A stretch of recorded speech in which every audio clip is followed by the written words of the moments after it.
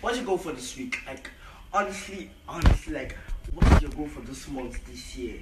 See, I watched a YouTube masterclass this afternoon, and the guy in that video was like, if you do not have any scary thing on your calendar for this week, for this month, then you need to change your goals. Like, see, if there is not something that you're looking forward to either tomorrow, next week, next month, that is, if you achieve that thing, there's going to be a major shift in your growth personally and professionally.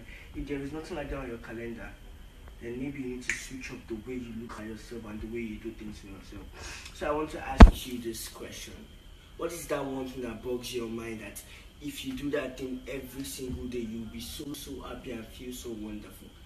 Understand that in your head, put it in perspective, and take your pen and paper, write down goals for yourself.